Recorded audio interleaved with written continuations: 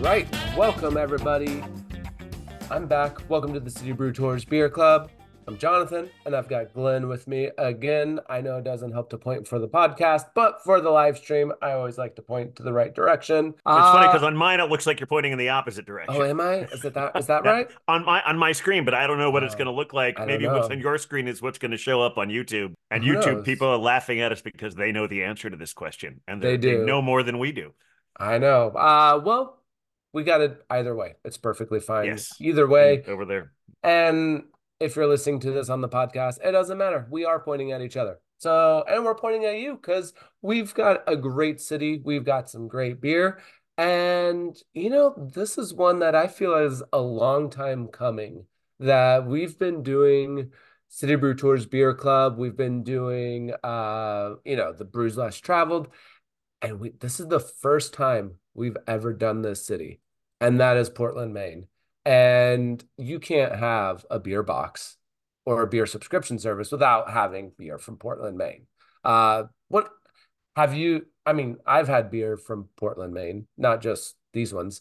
How many beers have you had from Portland, Maine, Glenn? Well, I can't tell you how many beers that I've had from Portland, Maine. I've definitely had a number of beers from Maine. I'm not sure which ones of them are from Portland. Of the three breweries we have tonight, I only have don't my definitive foundation for all of this. I don't know how to work Austin Street into a sentence, but I thought I'd put the other. But my definitive foundation is Untapped. Those of you who've seen me on here before, and if you've listened to my podcast, our podcast, The Beer Vengers, you know that I have over 1,500 unique pours listed on Untapped. And of the three breweries, I found one that I had on my birthday. Oh, Uh, about just a little less than 8 years ago. well, there you go. It was, Nice.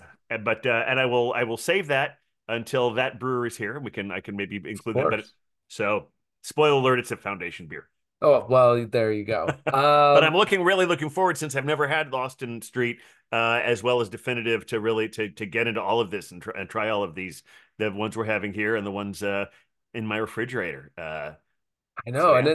it's always a hard thing with like, we're only drinking two beers on the live stream, and so it's like there's six more beers. Like I know that people listening, people that are joining us tonight, they've already tapped into these. But it's been a couple weeks since they've gotten the box, and so let us know which ones that you've had and which ones that you are liking.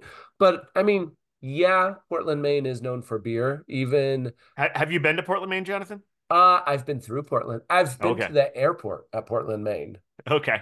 I was going down to New Hampshire and I got rerouted and ended up at the Portland, Maine airport and then had to drive down. I think it's the only New England state I haven't been to. Oh, well, it's a good one. And They do have, it's been on my list for places to go. It's like, oh, I got to go there sometime, but somehow I haven't. mm, Yeah, I mostly associate them with Lobster, Stephen King, and monologuist Mike Daisy. I mean, that is all very accurate. So I Yeah. feel like that's that's all in place. You Uh, might think that word is pronounced monologist, but Mike Daisy always says monologuist, so I feel like I have to say that in yeah, honor. Since he's the monologist. one I'm talking about, Yeah. I'll pronounce it that way. I feel like monologist is right. But I mean, they are known for their beer, having Oh the yeah. most breweries per capita. Uh, I would doing tours and doing events, I will always say the most breweries per capita in the United States, but I'm pretty sure it might be even the world. Yeah. I know Wow. there's some debate on that, but and I think our guest today, they're gonna be able to help correct this. I'm sure they'll agree as well. All right. But there's not just beer, not just lobster. There's all kinds of fun things that, when people say Portland, when you hear Portland, do you think East Coast or West Coast? I mean, generally thinking, I think West Coast, just because I think it's a bigger city. Okay. But I know that for sure. I think Portland, Oregon is bigger than Portland, Maine. I believe it is. Yeah. But Portland, Maine was first. And Oh yeah. actually, they got the name for Portland, Oregon because the gentleman, there was two guys that were founding it, and they're like, hey, one of them was from Portland, Maine. And he's like, we should Yeah. call it Portland. The other one was from Boston. I was like, no, we should call it Boston.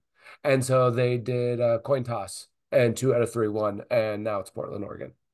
Okay. There you go. There you go. And I think I with, learned so much from this podcast. you Makes know, me very proud. I like random It's things. educational and delicious. And speaking of delicious, let's pop open that first one. Oh, let's do that. So we're gonna pop open that Patina Pale Ale from Austin Street. Uh, gonna be just nice 5.3. Ooh, nice little crack there. Nice hazy. All right. Ooh, There we that's go. like a super creamy head on there. I actually did a pretty decent pour tonight. I think I did too. After doing the Christmas for 12 nights straight and pouring, I think we finally got good practice in it. That's nice. Orange color, hazy. Ooh, yeah. Yeah, very hazy. Oh, All right. cheers. Cheers. Cheers, everyone. And you know what? Before we could talk Mm, about this, I mean, that's delicious, though. it is. You know what? We're going to bring Will Fisher on. We're going to bring Will on. Let's talk about Austin Street. We're going to talk about this beer. Welcome, Will. How's it going? Pretty Not a good. How you pro- doing, Will? going good. Good. The patina here too. All right, perfect. Yeah. Patina. The word patina is a word I use in almost every day of my existence. So, Really, I would say it's not in most people's vernacular, daily vernacular. So, cheers. well, we're in New York City, and I work at the Statue of Liberty, and that green Ah, external coating on the statue is called a patina. yes, That's the form that what copper forms on the external when you leave it outside. And of course. so, when I say every day of my existence, I mean every day I work, but close enough. Yeah. That's actually the that's actually the what I use in as example when I'm giving tours or talking about this beer when people are asking what patina is. Yeah. I use the Statue of Liberty. We thought of it. We're Jake, my business partner, and I are into old cars and old motorcycles that are like rusted and worn and have some natural patina. So that's kind of where the Oh, name comes from. But yeah, the Statue of Liberty is a great, and it's a great American symbol. So It's yeah. funny. and it's on I the East spend a lot. Coast. I spend a lot of time comparing the difference between rust and patina. Like, well, they're both forms of Sure. oxidation, but patina is Right. better. Yes. So Yep. Absolutely. does patina have anything to do with this beer besides the name? Like, there's no Yes, not especially oxidization green. or rust. Yeah. Hopefully, you're not putting I know rust in your beer. it's a bit of an oxymoron because the beer is a fresh, hoppy, clean, hoppy pale ale. So it kind of doesn't have anything to do with the beer, except we thought it was a cool beer name and it had some heritage for us and our hobbies. But yeah, nothing to do with the actual beer. It's quite the opposite. So Nice. And so with Austin Street, how long have you guys been around? And I know you got this great brewery, great beer, and I know like this one is just delicious. And I know other thank you. people are loving the stout as well. Kind of, so what was your journey? Were you guys home brewers, or were you just like, you know what? I'm gonna start a brewery and then just go with it? Or kind of what was your guys' journey to not only do a craft brewery, but also in Portland, Maine? Yep, all good questions. I think our stories is I wouldn't say typical of breweries nowadays, but one you hear quite often, which is self starting home brewers turn brewery owners. We started actually our 10-year anniversary is in April of 2024, so coming right up, and we opened right around the time Foundation did. So I'll be talking to them tonight, and almost a very similar. They're a little bit older than we are. And yeah, my business partner Jake and I started. He was really the lead home brewer, and I would kind of go hang out, and we would home brew on a homemade system in his garage on Austin Street, which is where the name of the brewery comes from. His last name is also Austin, but that's just a coincidence. It is nothing. He just happened to live on a street named after him. And yeah, we started off and yeah, do brewing homebrew and having little get-togethers. We actually, if people know Bissell Brothers from Portland as well, we're close with those guys, and they were in the same like homebrew club that we were. So we used to have these like little homebrew parties where we were pouring patina on draft, and then Pete and Noah would bring over like soda kegs with substance in them, and we would kind of enjoy those together. So yeah, it was really cool, and we just started yeah sharing our beers with other people and trying to get some good feedback from folks. So when you share homebrew with your friends, or if you share homebrew with your parents are like, oh, you're doing such a great job, and like you're not really getting the feedback you need. So going to breweries that are already open, like Oxbow Brewing here in Maine, and bars like Novari Res, and talking to people like Shaheen and saying, hey, what do you think about this beer? And taking that feedback. And long story short, we got started and started with our own money and got things rolling, and here we are today. So Yeah, because you guys are obviously 2014, 2013 was really when brewing or breweries started to really pick up in the Portland, Maine, Northeast area.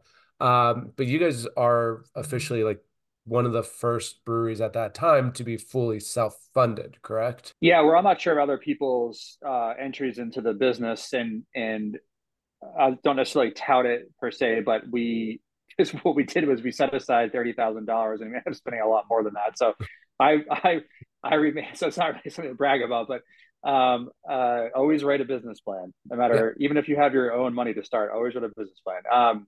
But yeah, we what's cool about Off Street is that we've retained ownership. So John, or excuse me, Jake and I still own the business 50-50, which is really cool. That's And that means that we don't always have like mentors and things like that to always lean on. Maybe we're a little bit slow on fundraising and getting out loans versus like using people that are able to like put us a line of credit and stuff like that. So, but I think the slow growth is good for us, and it leaves us time to make decisions and do the right thing, and try to be intentional with the beer and what we're doing. And that really allows you to be really part of the community, grassroots. You're truly a grassroots brewery at that point. Anyone can, get some investor, and stuff and come in and then, but really starting from that ground up, that's, especially with how many breweries are in Portland, especially now, really allows that community and that kind of that partnership, which I think is unique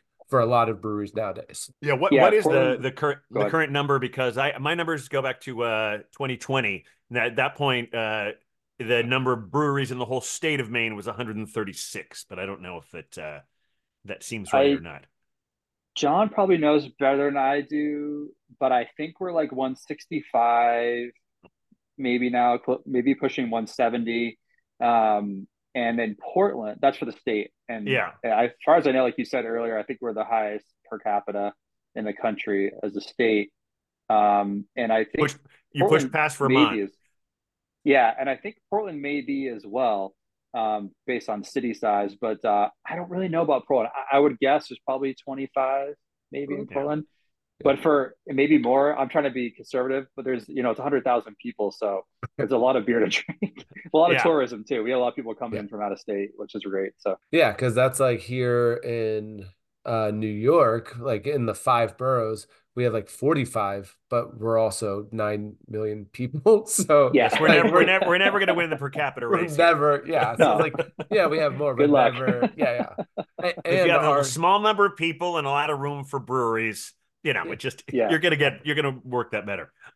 yes, yeah, it's tight down there. We have some friends in New York breweries, and it's looking at like on packaging days and stuff like that. It's pretty wild. You have like the canning lines like halfway out in the street, and yeah.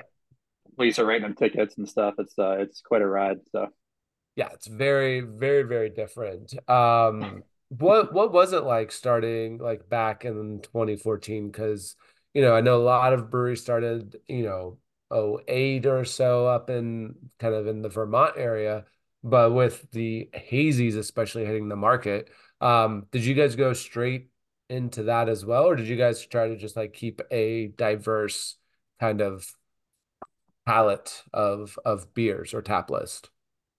that's a good question. Yeah, we kind of, I think there's a wave. There's definitely a class, we'll call it, of brewers from that era or those couple years. Foundation is one of them. Bissell. We all actually started in the same building within a few months of each other, unplanned. We just sort of, there was available leases and we moved in.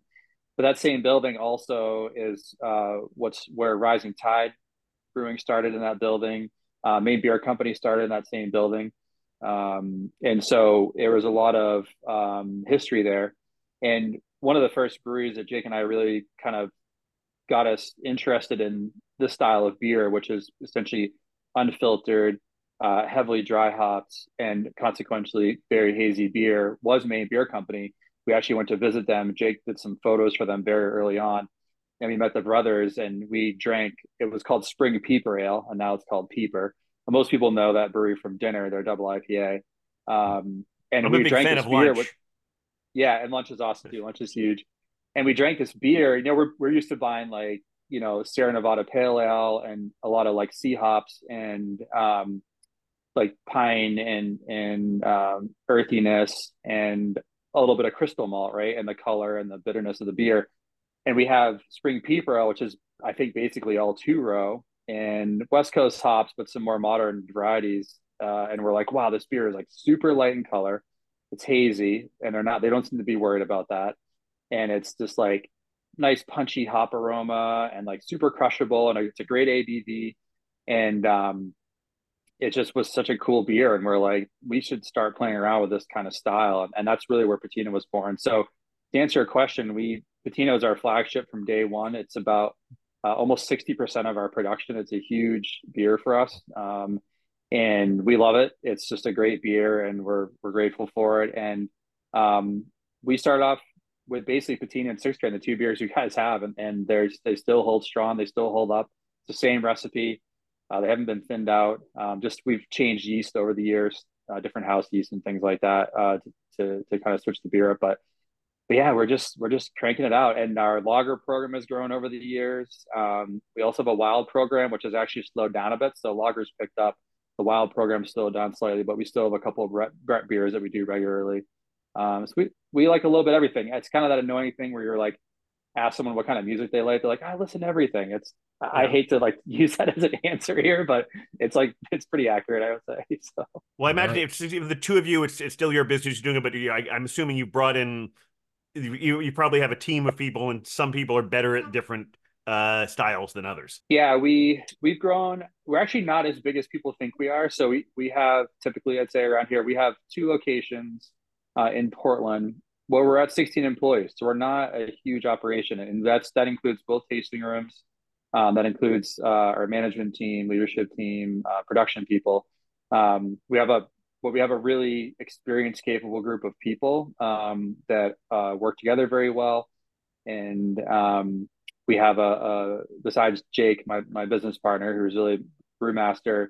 We also have a head brewer and a brewer, Dylan and Marley, and a great packaging team and got a great front of house team, and they get it done. So they all bring a lot of great experience to the brewery for sure. So Yeah, no, that's awesome because when I do tours and stuff at breweries, people are always like, how many people are on like a brew team? I'm like, well, it kind of depends. And you guys are being Yeah. very efficient with it if two tap rooms, 16 people, including your brew staff, that's keeping it nice, tight, and working hard. That's really what it yeah, comes down to. and it's a Which fun size too. It's like you're yeah, not, I like the size of the business right now, and we talk about growth, and we're always looking for like new areas to move the beer into, but we don't want to force the beer down people's throat either. We want people to want our beer before we get to their city, and that's just never really been our thing. And it's a fun business to run. It's a great size, and it's Jake and I are there almost every day, just like John and his partners are at his brewer. I know that as well. They're very dedicated to their team, and they're in there. When I see John, who you'll talk to next, he's usually got overalls on and boots, and he's doing his thing. And so I'm out there doing something, and yeah, we're very much involved. And I think that's one of the reasons why we enjoy it so much. and with like being cautious of where you're shipping to, what is your guys' kind of footprint? Are you guys only in Portland or in Maine, or do you guys go to the further northeast, or are you guys shipping it out all the way? I know you're not going all the way west, but kind of Nope. for all of our listeners, kind of where can they expect to find you guys, or do And they for have to? us as well, because And what? I love Yeah. this beer, and I'm really looking forward to having that stout. I like all kinds of beer too, but mostly stout. Uh, Cool. but this one is I'm really enjoying this one a lot. It's got that nice hop forward but a clean finish. But yeah, I'm looking forward to if where I can go if I want to find the Austin Street beers. Yeah, great question. So we have full state distribution in Maine, of course. New Hampshire, for those that don't know, is the borders Maine. It's actually the only state that borders Maine. We're surrounded by ocean in Canada. Nice big hug from the Atlantic in Canada. And then Massachusetts as well, which is just south of New Hampshire, and Rhode Island, very small but great state just below Massachusetts. So that's where we distribute with traditional, wholesale distribution. But you can go on our website, austinstreetbrewery.com, and you can buy our beer on our online store and have it shipped to your house. So Oh, as long as your state is cool with it, which is about 42 out of 50 states. I yeah. don't know Oh, about okay. the eight. I didn't memorize the eight that aren't cool with it. I'm pretty sure one of them is North Carolina or Georgia. Um, Georgia. It's Georgia. in dry states, and I think there's some dry counties in some of those states too. I totally get it. But yeah, go online. You can order. Patina's available right now. I think Six Grain's on there as well, and we rotate through different beers, and that'll actually ship right to your doorstep. Um, and yeah, so go out there and get it. That's actually I have really a cool. feeling New York might unfortunately be one of those eight as well. I don't know. Do you know, Jonathan? Because Mm, a lot of times New York, it has to be like a middleman and like direct from other state breweries. I would sometimes have a hard time getting I mail order for that. yeah, it's a 50-50. Yeah. I think from a brewery it's not allowed, but from a distributor it is. So like you can get it from like Tavor or Right. from like Drizzly from not that Drizzly does out of state, but you can Yeah. get it from them, but like ordering it from or from City Brew Tours Beer Club, you can get That's those true. shipped to New Yes, York. exactly. That's one of the best things about City Brew So, Beer Club so is to get stuff you can't find near you, yeah. and also give Sure. you wonderful places to go visit. Because I say this every single time. I'm very unoriginal, but now I want to go visit Portland, Maine. Yeah. I did already, but now I Yeah, have come yet on up. another reason. Yeah. And speaking of New York, we do work with a distributor in New York where we send down a couple mixed pallets. So usually a couple pallets of half barrels of patina, and then a mixed pallet of stick stills and a mixed pallet of cans. And we do that every couple of months. So Oh, cool. we're definitely in the city. Where Manhattan, Brooklyn, Queens is generally where our stuff ends up.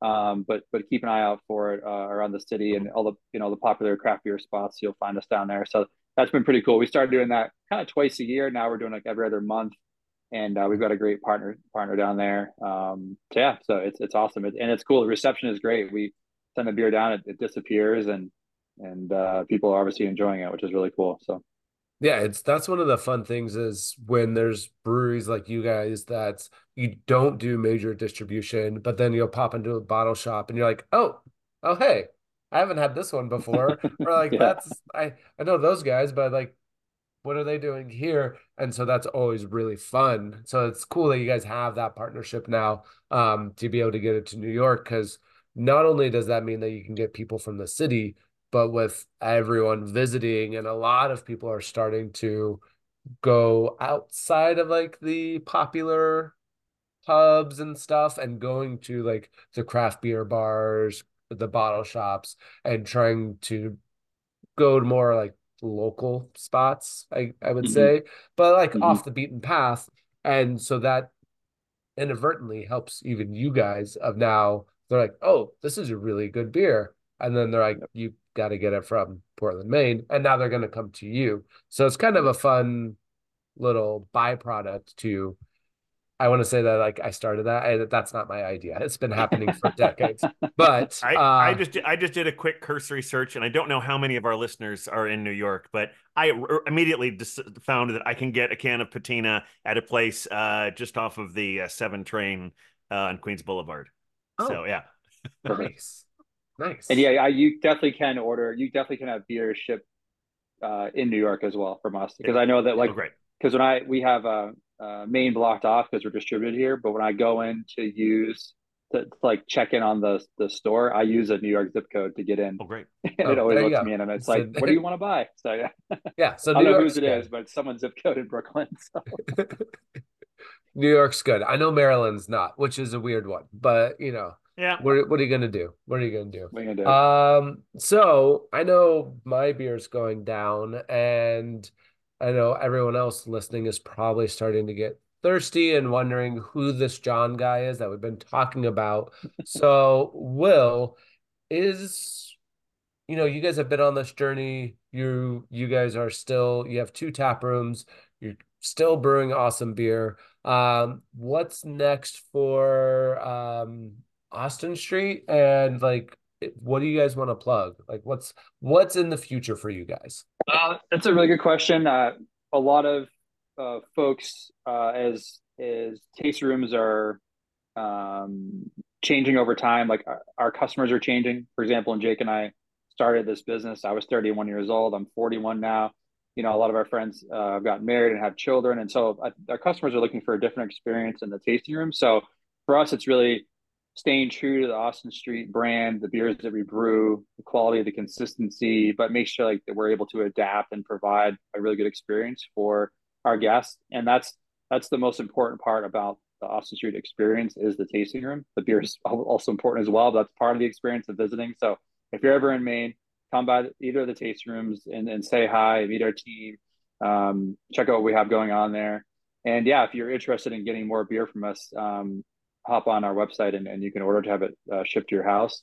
And for the future, we'll see. We don't have a food program yet. We talk about that a lot, but we're focused on beer and we haven't really been pushed into the food sector yet. But we know our customers really enjoy having a consistent food option for us. But otherwise, we have a really great rotation of food trucks every day, which is pretty typical for tasting rooms.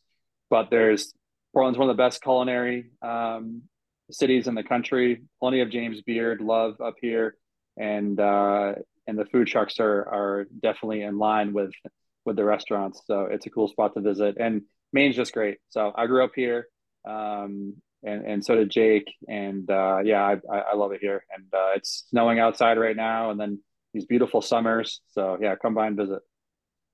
Before we let you go, I do have to ask one question. What beer would you pair with a lobster roll? Oh I'm boy. going very Maine. I'm going very Maine. I'm sorry. No, that's great. I mean, I love lobster. I eat a lot of lobster, so it's been 41 years of a lot of lobster, a lot of fried clams, and basically everything that comes from the sea. Um, let's see. I think if I had to pick an Austin Street beer, I would pick Rally, which is our 100% Mosaic hopped session IPA. It's 3.8%, two row, 100% Mosaic, West Coast Mosaic, and just like super fruity and not too bitter, light haze. It's just great. It works really well with food. And if I was just grabbing something simple, I'm a Modelo guy. 12-ounce cans of Modelo.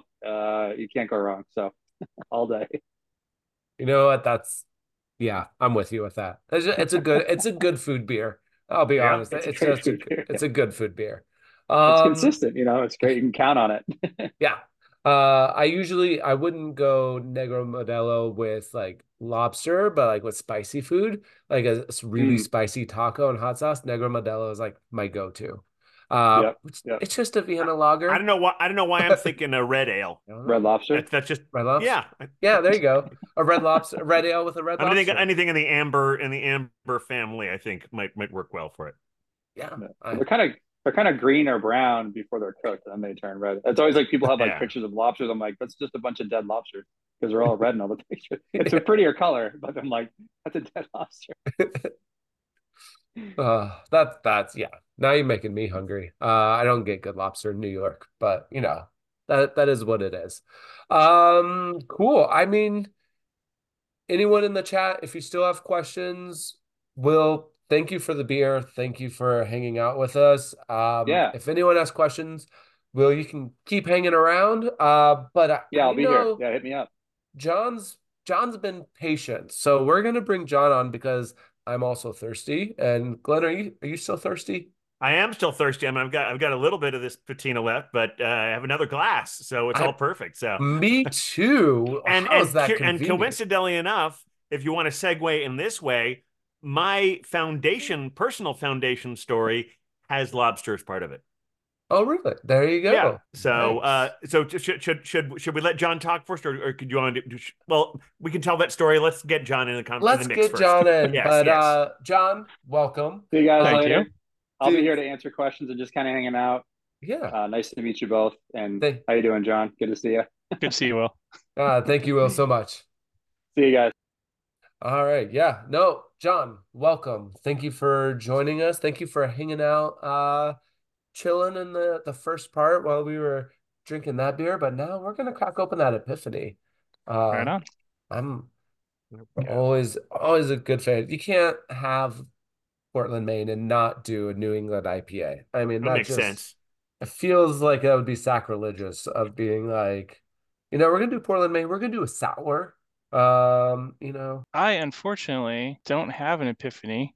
My older son is a senior at Purdue and was home over the holidays and just went back a few days ago and I realized he cleaned me out.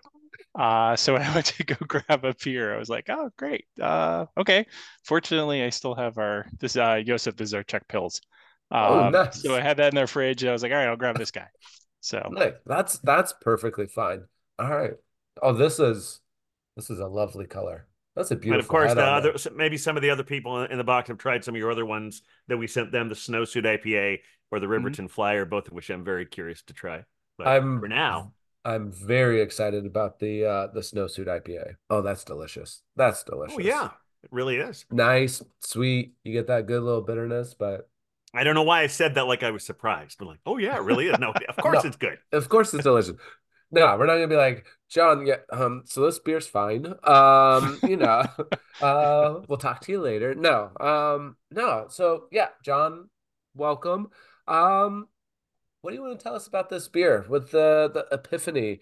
Was there an epiphany when it came to making this New England IPA? Yeah. So I mean, I think the first thing about Epiphany was we first started making this beer. First batch we made and released on New Year's Eve, 2014. So you're talking with Will. He opened Austin Street opened, I think, in April. We opened the last week of February. So we were 2 months ahead. And then Pete and Noah at Bissell were literally like we all share a wall originally. And so and we still share a wall with Austin Street. Pete and Noah moved on to Thompson's Point, which is a different part of town. But yeah, they opened, so Bissell opened 2 months ahead of us. So we were all within, like I said, 4 months of each other. We all opened around the same time. When we first opened, um, like tasting rooms weren't really a thing. Our original tasting room, it was 150 square feet. Our whole concept was, oh, we'll fill growlers or whatever. But back then everyone was doing everything through distro. It was this pretty much that was the only way that beer was sold at that point. And so, but also when we opened, you couldn't get any of the cool, sexy hops. There was a hop shortage. There really wasn't anything that you could do. My partner, Joe Mahaffey, and I, we actually met at a homebrew club in Bangor. At that point, when we met, he was living up in Bangor, or no, actually, just north of Bangor, which is the University of Maine. And I was living in town, Waterville, which is where Colby College is. And so we met at a homebrew club there and eventually decided to open Foundation. So, kind of how Will was saying, the Portland scene homebrew club launched definitely a few breweries out of that. The one we were in Bangor, I think 7 breweries came out of that, maybe 8. So Orono Brewing, us, the guys at Marsh Island. I'm gonna forget people, but anyway, but yeah, it was it was one of those things where and Maine's the kind of the joke in Maine is it's a small town with long roads. So especially if you work in an industry, everyone knows everyone else. There's really never more than 1 degree of separation. And so anyway, when we opened, we ended up down in Portland in no small part because we couldn't find space that sort of fit the criteria that we were looking for. And we had planned to move. I had worked and lived in Portland before. My wife and I were planning to move back to Portland anyway. So it just kind of worked out. And so when we opened though, we're like, great, okay, we got our space, we got all this stuff. And then we were like, let's go, try to get the hops, and you just couldn't. So anything that was, Mosaic Citra, just impossible to get. And so we sort of pivoted a little bit when we were talking about opening, and we really wanted to focus more on yeast-driven beers. So Belgian-style saisons, things like that. The fact you could throw a rock from our place and hit Allagash, it's like literally I walk out my front door and I'm like, oh, there's the tanks for Allagash right there. And so Maine was receptive to that. Oxbow, I think, had opened a few years ahead of us. So our initial plan was when we first opened, we really focused on doing saisons. We loved the variety and the kind of open to interpretation, as long as it was dry, and crisp and well carbonated. You could really interpret a saison a lot of different ways, from clean to funky to fruited, spiced, all sorts of things. So in a milieu where we're like, well, we can't get the hops, so we're not going to dive right into doing IPAs and things like that. We really focused on that, on really the saison side of thing. But then that summer, um, this would have been in 2014, summer of 2014. We were finally able to start getting some like spot purchases of some of these hops. And so we finally got enough. I think if we had like 4 boxes of Citra and 4 boxes of Mosaic. And we were working with a guy named Paul Allard, who's works with Willamette Valley Hops, who's a local guy, but he represents most of the East Coast. And Paul had access to some Australian hops. And so we were playing around with some of these things. And long story short, I'm like, if we're going to do this, let's just do it. Like, let's just throw everything we have in a beer. And so we sort of jumped from doing a single IPA right to a double.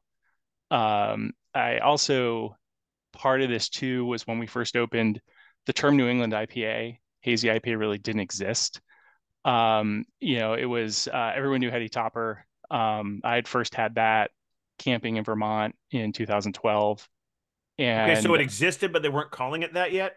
yeah, the term New Oh, England interesting. IPA didn't, in 2014, if you said New England IPA, people have been like, what?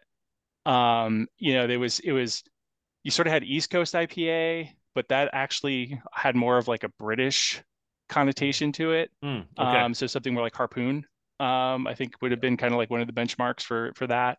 And then you had sort of West Coast IPAs, which Maine Beer Company sort of jumped on up here as far as their style. Those guys are also originally from Michigan, where actually I grew up. And so we both grew up drinking Bell's. So Two Hearted and that type of stuff came out when I was in college. And and that's more of I would say that's definitely a little more West Coasty. It's probably a little more malty than what you get. And that's, I mean, West Coast too. I mean, when you say West Coast, are you in the northern part where it tends to be a little more malty? Are you down in San Diego where it tends to be a little bit drier? There's all sorts of different interpretations on that. But we sort of the other beer that I absolutely adore, and kind of my poster child for what a West Coast IPA should be was Double Jack from Firestone Walker. And so we loved everything about how that balanced. Preferred Double Jack to Union Jack. I think the bigger body, the higher ABV, it just sort of worked a little bit better. And so really the concept was, well, we got these hops. We kind of like some of the stuff, like we really like how Double Jack drinks, but we really love the nose and that sort of explosive flavor that you could get out of Heady Topper at the time, or still can, but it's a very different hop profile than I think people are expecting if they haven't had it before. It's definitely a little more old school. And so we're like, all right, let's marry these things together. And that's really where Epiphany came out. Was, well, we got these things, we sort of had these concepts, we sort of had these ideas, and we sort of mashed them together, and it worked pretty well. I think it's fair to say.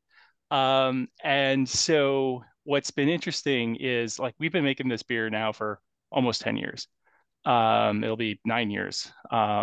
and Epiphany just had his ninth birthday actually on New Year's Eve. And so we were looking at, trying to kind of mash all these concepts and all these different things together. And that's where the beer came from. The name sort of came out of that. It's originally like people would come into the brewery all the time and they're like, we want your Vermont IPA. And we're like, cool, this is Maine. Like, I mean, it's because that's sort of what Epiphany kind of became known as. And so I think, it's kind of a precursor, forerunner of what has continued to evolve into New England IPA, hazy IPA, kind of moving down those paths. But And of course, I this think, is even more special because it's a double IPA. yeah, I mean, honestly, the higher ABV helps with the extraction. So I think you get better expression of the oils and from the hops. So that was actually one of the things we talked about was, what should the ABV of this be? And so we thought going, and Heady Topper at that point, both Heady Topper and Double Jack were 8%. And so we're like, okay, that seemed to be a pretty good sweet spot. But I think the thing we always have focused on, and one of our big things at Foundation is, can you have a second pint? Is it not from a ABV standpoint, but is it too filling? Is it too sweet? Is there enough balance to it? And I think that's one of the things that we always think about when we make a beer is, okay, what's the second pint like? What's that second pour going to be like? Is that something that someone's going to, really house and enjoy? And to me, the mark of a great beer is a beer that's just gone without you thinking about it. Yeah. You're talking to your friends, you're chatting, you're doing all that stuff, and then you're like, oh, it's empty. I guess I got to go get another. Where you see people and it just lingers, and you're like, okay, and that's usually when like the balance isn't right. Something's a little off. So that's where we always, whenever we make a beer, that's one thing we always try to think about is not just the flavor profile and the mouthfeel. I mean, we have a whole process where we write up like, what is the vision for the beer? These are the things we're looking for. This is what we're trying to accomplish. But one of the things that we always look at is, can you enjoy a second pint without thinking about it?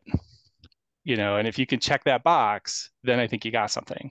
If it's something that's just too thick, too heavy, um, you know, too like the old, I have more IBUs than you do, 800 IBUs, and it's like smoking a cigar before you like go have a nice dinner.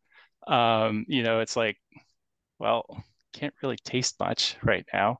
I don't really smoke cigars. The last time I think I did was at my buddy's bachelor party 20 years ago.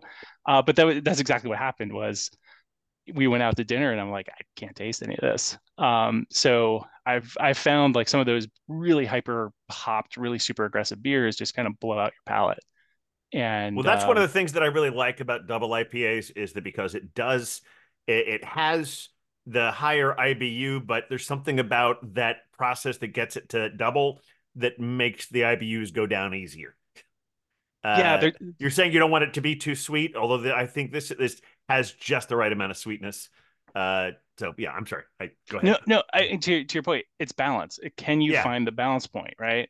right. And I think like I said, when you talk to brewers or people, you mentioned Modelo earlier. I mean, that's I think a classic example of a beer it's a really well-made beer because it just goes down so easily. Yeah. You don't really think about it. And so you're crushing some tacos, you grab a Modelo, it just works. And so I think sometimes we overthink what we're doing. And really it really is just about, are you enjoying it? Is this part, and does the beer fit into the experience around you? Is it complementary to that, or is it something that's sort of creating some dissonance?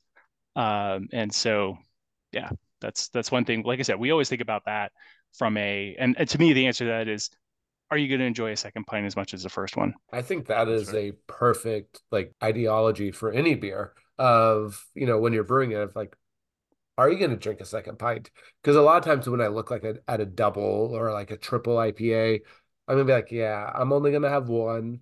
I had a night many years ago where I had like multiple triple IPAs back to back, and my palate was wrecked. By the Hmm. third one, I was like, what am I drinking at this point? Give me a literally give me a PBR and it's gonna taste the same at this point. Because it's like that's like that cigar, your palate is just full of bitterness and you can't taste it.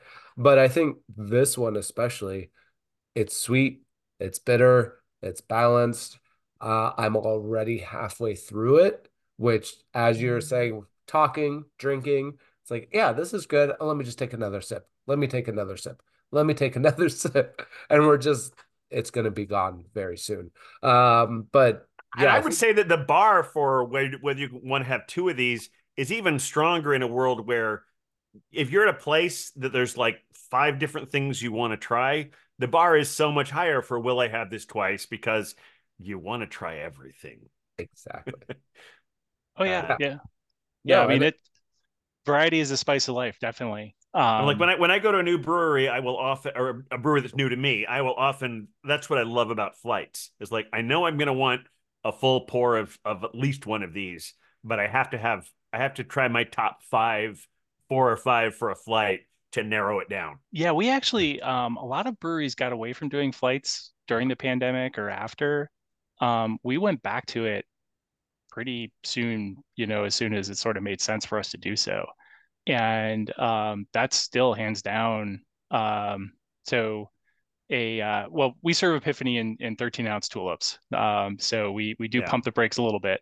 But that being said, right after the 13-ounce Epiphany, our number two seller is Flights, and that's always been, you get a chance to try different things to kind of, and that's one thing, as Will was saying, I think a lot of us who sort of opened up around the same time, so roughly 10 years ago, and I was thinking like Zach Kinney at KCBC, he and I were in brewing school together, and and things like that. So like, there's a whole bunch of us that sort of like kind of all sort of came around at the same time, and I think we at that point we're also all coming out. Most of us were coming out of this out of sort of homebrew clubs and things like that, Hmm. and so exploring classic styles, trying all sorts of different new things, sort of really trying to, I think, understand the breadth of beer. Living here in Portland, Navarre is just, was a great opportunity to go in and try different things that you will often only see in Europe, um, and things like that. And so, but I think that experience, you'll find a lot of people sort of our that open around that same time tend to have really diverse tap lists. Tend to really like we make a brown ale. We've made a brown ale Burnside for That's the one we I've had. That's there the you one I go. had in 2016 on my birthday. Yeah. Yeah. I mean And that I don't mean that as a segue into my story because I actually there's one part of your story I really want us to get to because I was looking on your website today and I see that a big part of what you guys do is pizza. So food pairing, I think, is a really important thing that we talked about. All these breweries have food trucks, but you don't have a food truck. You do pizza there. And how did that evolve? Yeah, I mean, so like I said, I grew up originally in Michigan. I went to college, went to University of Michigan, and then in my prior life, I'm actually a physician. So I ended up working. I ended up in Maine because I did my residency at Maine Medical Center in family medicine. And when I met Joel, I was practicing at a hospital in Waterville, Inland Hospital, which is now part of Northern Light. But anyway, did that and was doing that at the time. And really, though, like I said, I got into beer in college, and I graduated in '96. And a couple of my college roommates worked at this great sort of divey bar, but has like 250 beers in Detroit called Yield Tap Room. So whenever I go back to Detroit, I always try to get over there. But really had a chance to kind of learn from them. And so coming forward, when we opened up, um, as Will was saying, there's this definitely evolution with tasting rooms, and we're still in the same location. We only have we're just one location, but fortunately, we have the space where we were talking about, and this sort of came out of the pandemic. We had a great relationship with a bunch of food trucks beforehand, And a lot of them then moved on to brick and mortars, which was awesome because then they became customers and, we're friends with all these people. Um, but we found that during the pandemic, it just, it was really challenging to try to make something consistent and have something that was there that you could rely on.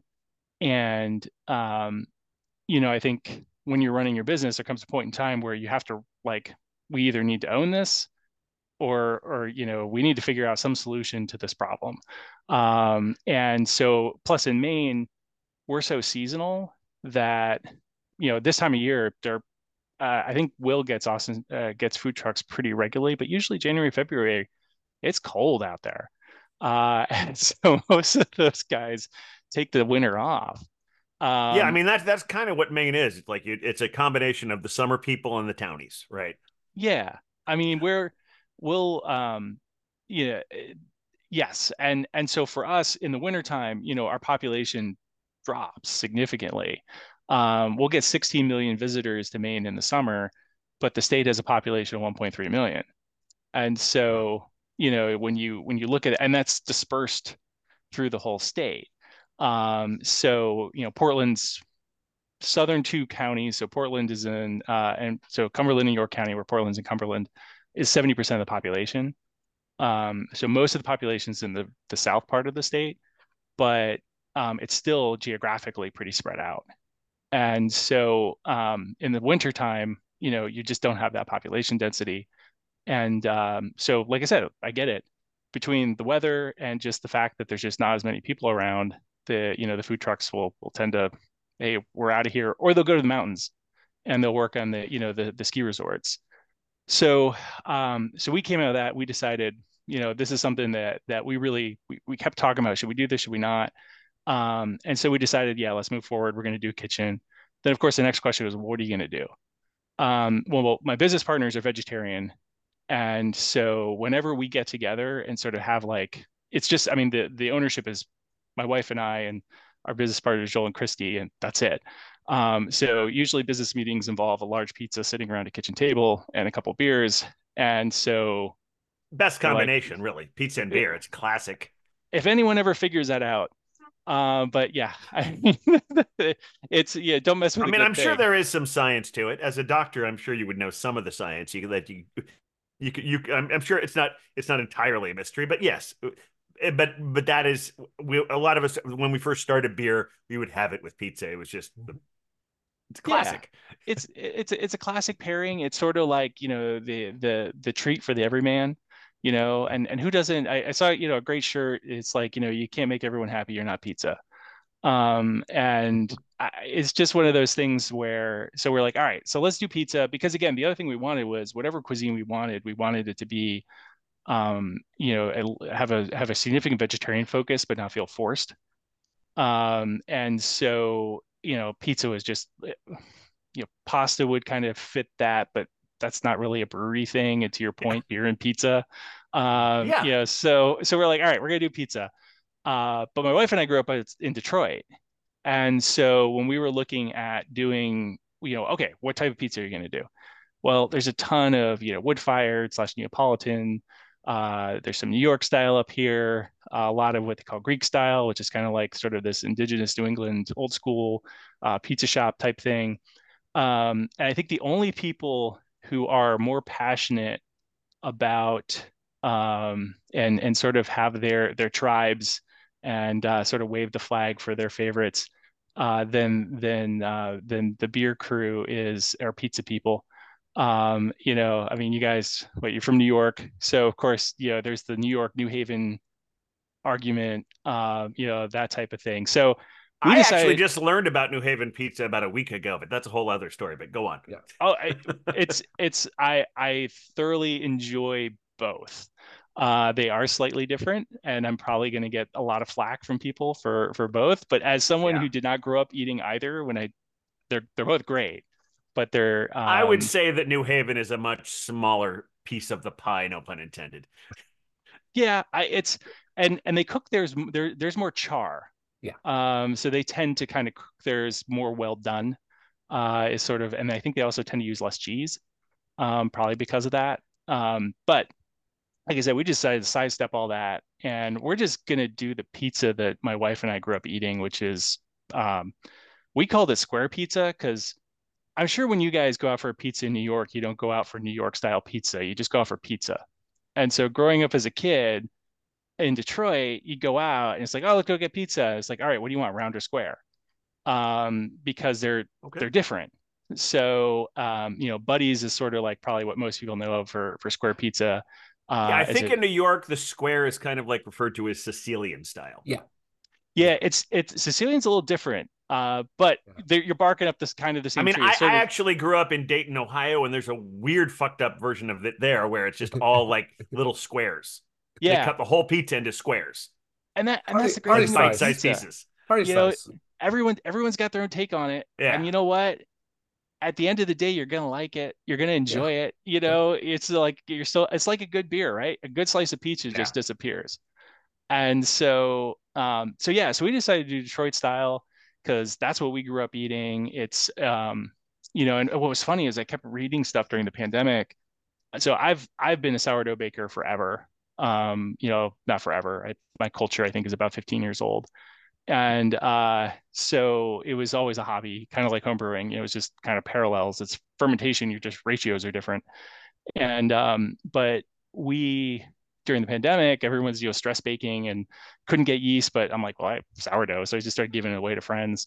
But I started making pizza because I had two teenage boys, and I actually broke them of pizza. They actually started asking for salads because I was making so much pizza. But I read about Detroit style and I was like, what the heck is Detroit style? And then I saw the picture. I'm like, oh, it's square pizza. And then started getting into and but like I said, having been a hobbyist as a sourdough baker for a long time, there's definitely sort of its own language to baking, just like there is to brewing.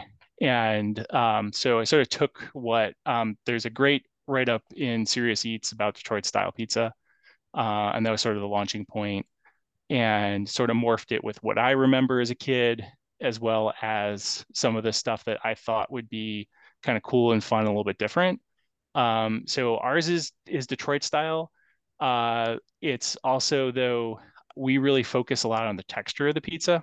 So we really try it. So for anyone who hasn't seen it, it's a pizza that's baked in a pan. The So original pan, square pan? it's 10 by 14 were the original Yeah. pans. Okay, so like a casserole dish kind of thing. Yeah, yeah, and they're Yeah. That steel. shape anyway, yeah. Yeah. Yeah, and Okay. and they're the shape and the size is because they were parts pans that were stolen from a GM plant up the street from Buddy's Pizza, which is where this originated. And that place is still 6 Mile and Connet. It's still in Detroit. It's been there. Buddy's is kind of very iconic. And so that shape and that size, and apparently they started it. Though there was a woman who worked there. So this was like 1946, so just post World War II. All these GIs come back from Europe, and everyone is like doing fish and chips because that's what all these GIs that were stationed in the UK. But a woman who worked there was Sicilian and had married an American GI, came back, and she's like, "Well, I can teach you how to make pizza." So when you mentioned Sicilian style, it's definitely like that is sort of the origin of Detroit style. So that is But that is the connective tissue. yeah, but it's made out of what you could get in the Midwest in the mid Yeah. 1940s. So it's very much for in Detroit it's bar pizza. It's like it's not like I said, it's not fancy stuff. It's just what you eat when you go out. You played a baseball game. It's after softball or whatever. And that's really what we wanted to focus on for the brewery, because that's really kind of our vibe is we're very laid back. We tend to be very, neighborhood focused, very, very family friendly. And we just wanted a food that just worked for everyone. And so we're like, we're doing pizza, we're doing Detroit style because, like I said, it's kind of what we grew up with. And plus, no one else out here was really doing it.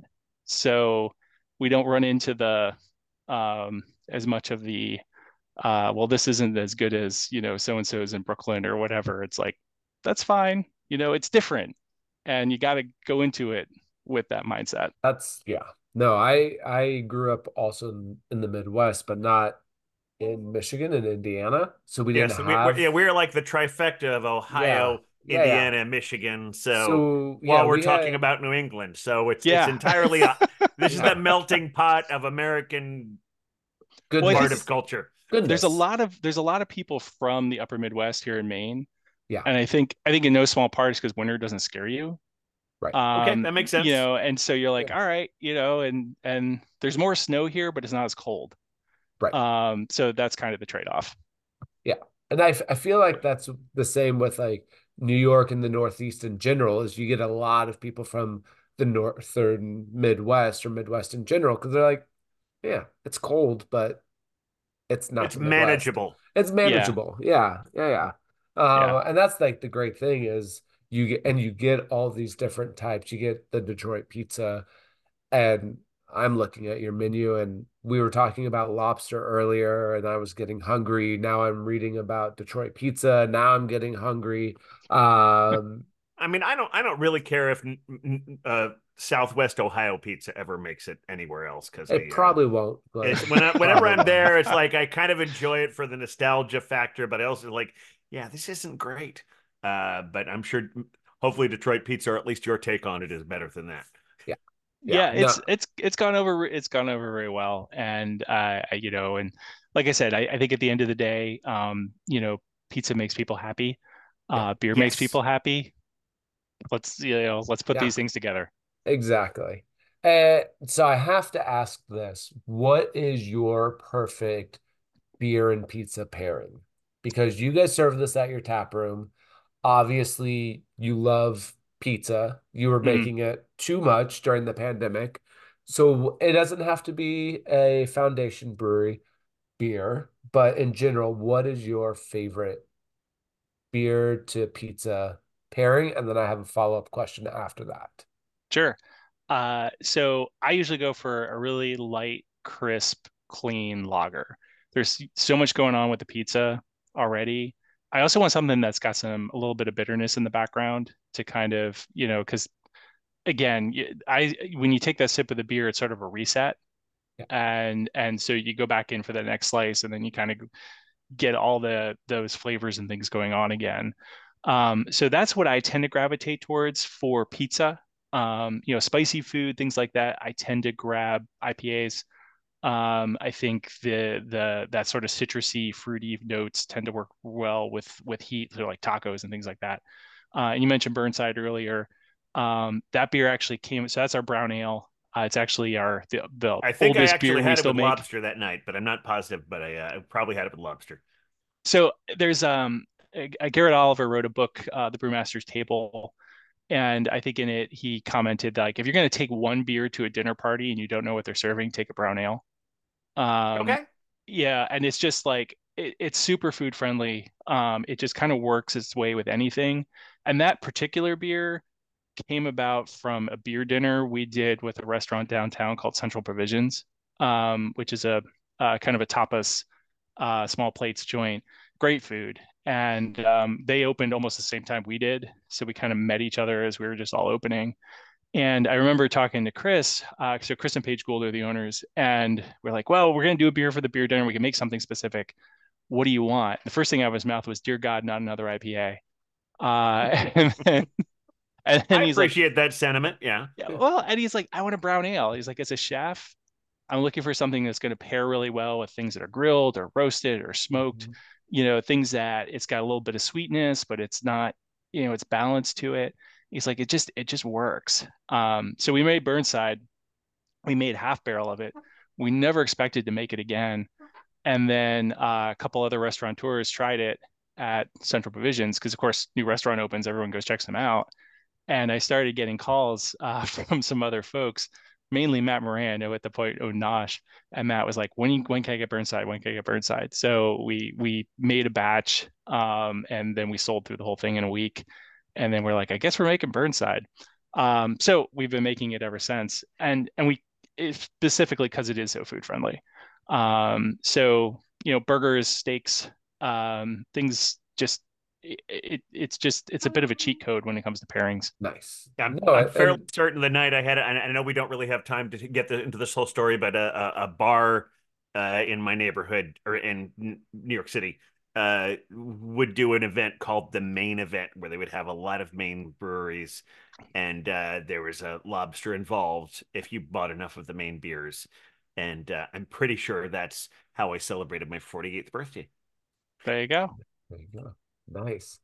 And I love the story that you made the beer for a special event, and then everyone was like, we need this. And so you're just like, yeah, we're gonna just keep making it. And I feel like that's the very like, especially because like you guys and Will, you guys all started at that 2014, which really for the Northeast was like the jump start of really when craft brewing. And if you look at all the breweries in most of the Northeast and in New York, the older ones are 2014, 2013, like right in that era. And so that's where in the early years, you're making it up. You're like trying to figure out what people want, what people like. And then if people like it, you make more of it. And that's what I love about especially breweries like you guys and Austin Street that come from that era. And same with other ones around that time of you guys love beer and you just continue making beer that people love and it's good beer. So I think that's awesome. I think that's great. And I know we are going long, and I know I want to be mindful of everyone listening and everyone Yes, watching, but oh, excuse me. that's all right. I did have one last question about the pizza, Hmm. John. Pineapple on pizza, yay or nay? We've done it. It's That not wasn't my an answer. it's not my personal Okay, preference. okay. All No, right, it's Oh not well, my then personal I want to preference. follow it up with since it's been a theme for the. What about lobster on pizza? We've yeah. done that too. All right, We've I done figured we've done you lobster roll had to. You pizza. have to. Yeah, yeah. How was I the mean, lobster on pizza? Was that good?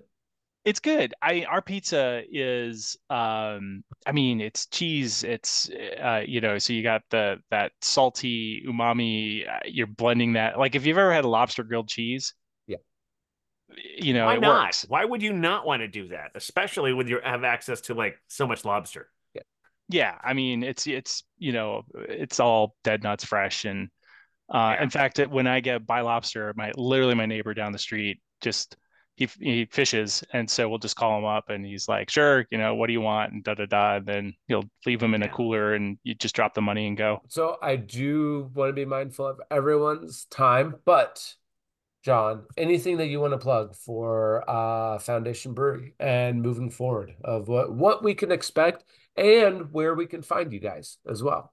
Yeah, so we're primarily so Maine obviously is our biggest footprint. We're three statewide here, through New Hampshire and through Massachusetts. That's who we distribute with regularly.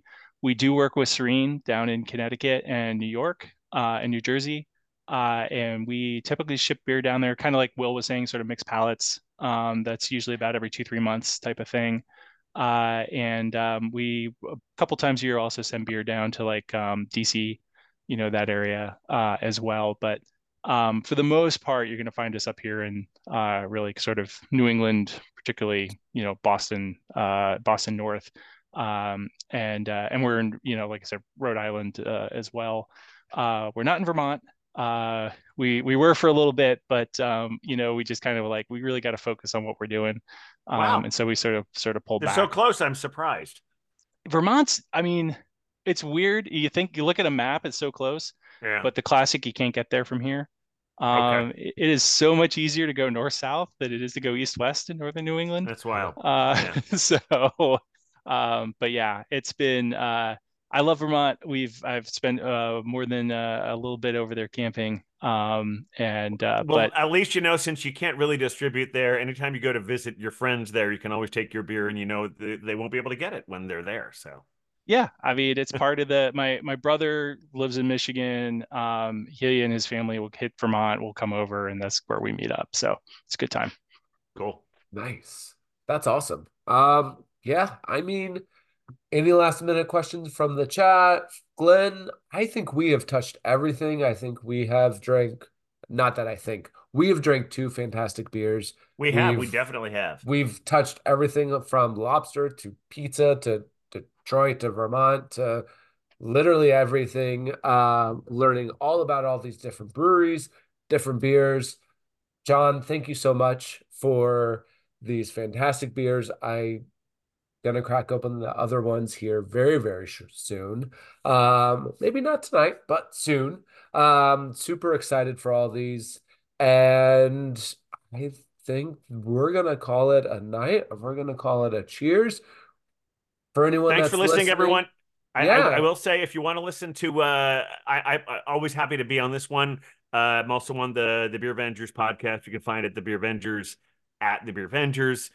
Who knows? Maybe I'll actually tell the longer version of that story on a future episode of that show. And Jonathan might actually be on it with us. you never know. Although, and if you want to find that Austin Street beer that I was talking about, and you're in New York, go to Sweet Avenue. That's the bar I was talking Oh, about. Yes, I'm friends with the owner. Yes, he's been a guest on our show. But yes, they carry some wonderful Maine beers.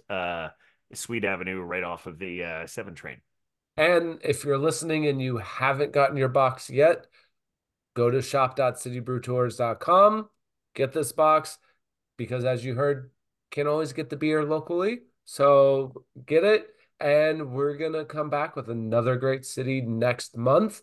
We are switching for all of our viewers and listeners. We are switching to the third Tuesday of every month moving forward to ensure because shipping has been crazy lately. Make sure everyone gets their beer in time for when we do the live stream. So we will be adjusting that moving forward. But we'll see you next month. We'll see you Yes. next time. John, thank you so much. And we'll see everyone soon. All right. Thanks, Thank you, everybody. Thank you, guys. Thanks, guys. Bye.